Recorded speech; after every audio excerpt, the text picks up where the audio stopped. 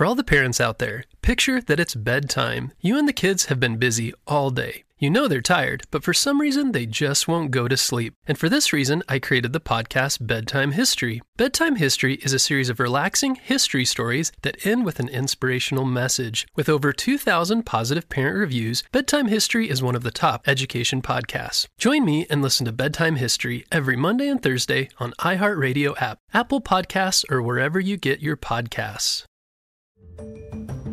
Hello, Critter Protectors. Mr. Jim here, and welcome to Kids Animal Stories, a place where there's always a mystery and adventure around every single corner. If you love critters of all shapes and sizes, I need you on our Critter Protector team. Join our adventure as we learn about critters from around the world and in our backyards. Well, my friends, are you ready for today's adventure? Me too! Let's go!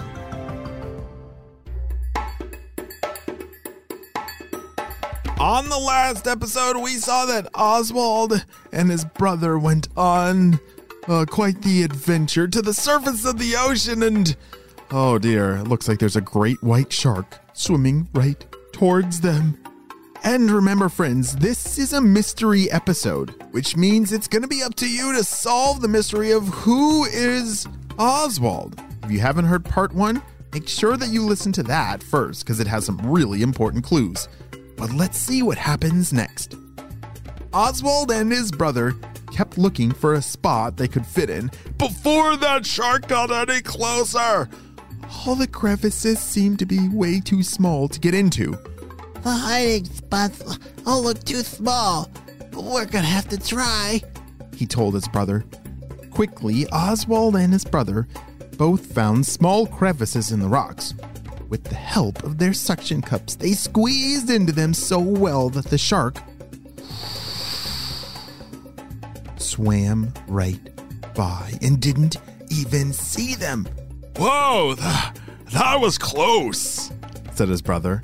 Let's climb down from here and get back to the bottom of the ocean where it's safe. Once Oswald couldn't see the shark anymore, he decided it was safe to pop his head out and pull his arm out one by one.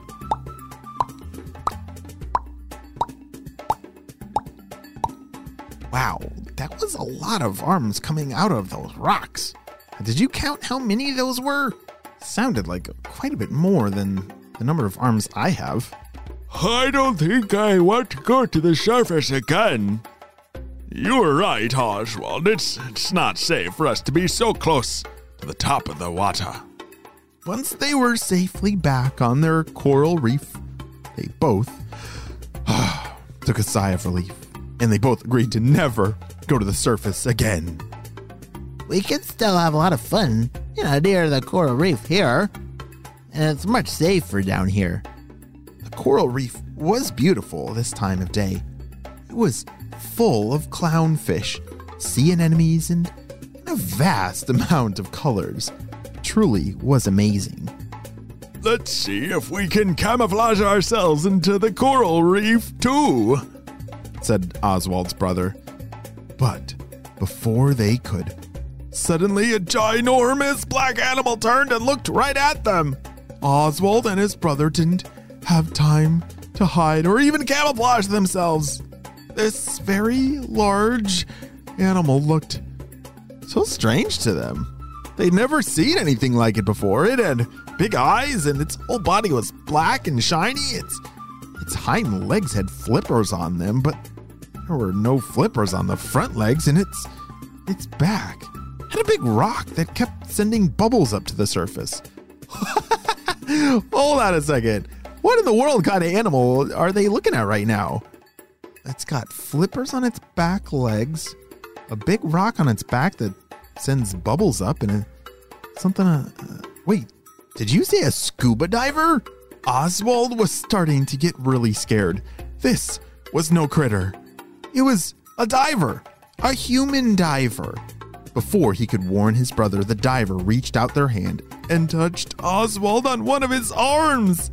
Oswald didn't know what to think, but he was a bit curious now. What would that diver do? The diver took their hand and reached into a bag they had with them. They pulled out a colorful device that Oswald had never seen before. The diver placed it on the rock in front of Oswald and waited. Oswald had never seen so many colors before. The device didn't look scary at all. It looked a bit fun, actually. Slowly, he took one arm and reached for it. He touched it, and when he did, part of it moved closer to him. He reached for another part of it, and that part, too, moved to him. Hey, this is fun. By now, his brother had moved closer to see what Oswald was playing with.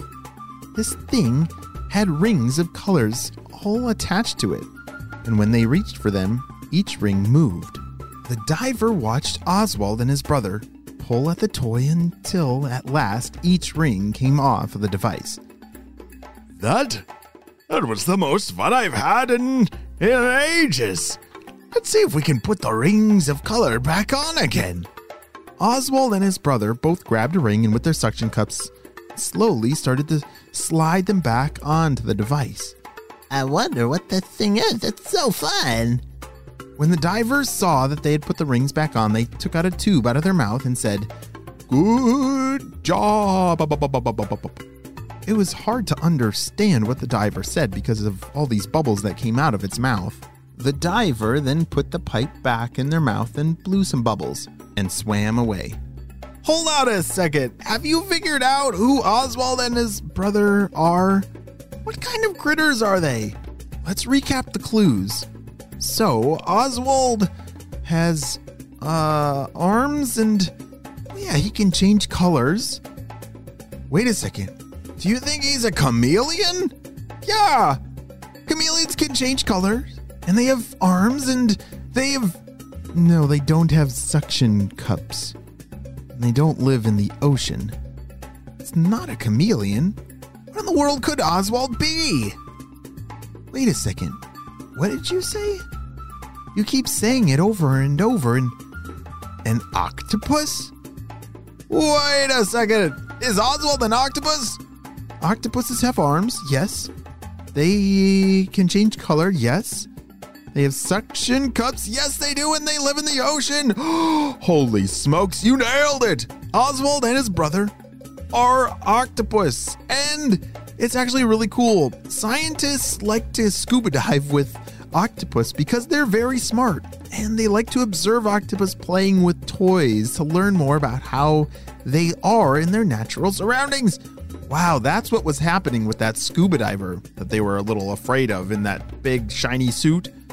Well, after that crazy interaction with that diver, the diver left the toy with Oswald and his brother and began to swim back up to the top of the ocean.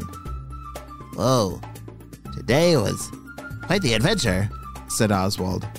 And I think we made a new friend. You know, not the shark, but not all divers are so scary after all. Wow. That may be the end of our mystery adventure, but it's just the beginning of Oswald's unbelievable adventures that lie ahead with his brother. The end.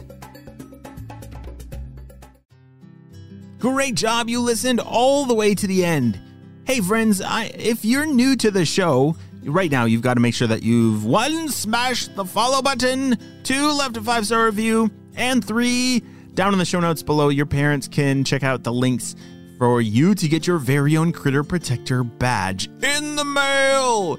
Yes, if you love critters of all shapes and sizes, then we need you on our team to help critters both in our backyards and around the world. Well, my friends, I hope you all have a super duper day. And Critter Protectors, I will see you on our next adventure. Bye! For all the parents out there, picture that it's bedtime. You and the kids have been busy all day. You know they're tired, but for some reason they just won't go to sleep. And for this reason, I created the podcast Bedtime History. Bedtime History is a series of relaxing history stories that end with an inspirational message. With over 2,000 positive parent reviews, Bedtime History is one of the top education podcasts. Join me and listen to Bedtime History every Monday and Thursday on iHeartRadio app, Apple Podcasts, or wherever you get your podcasts.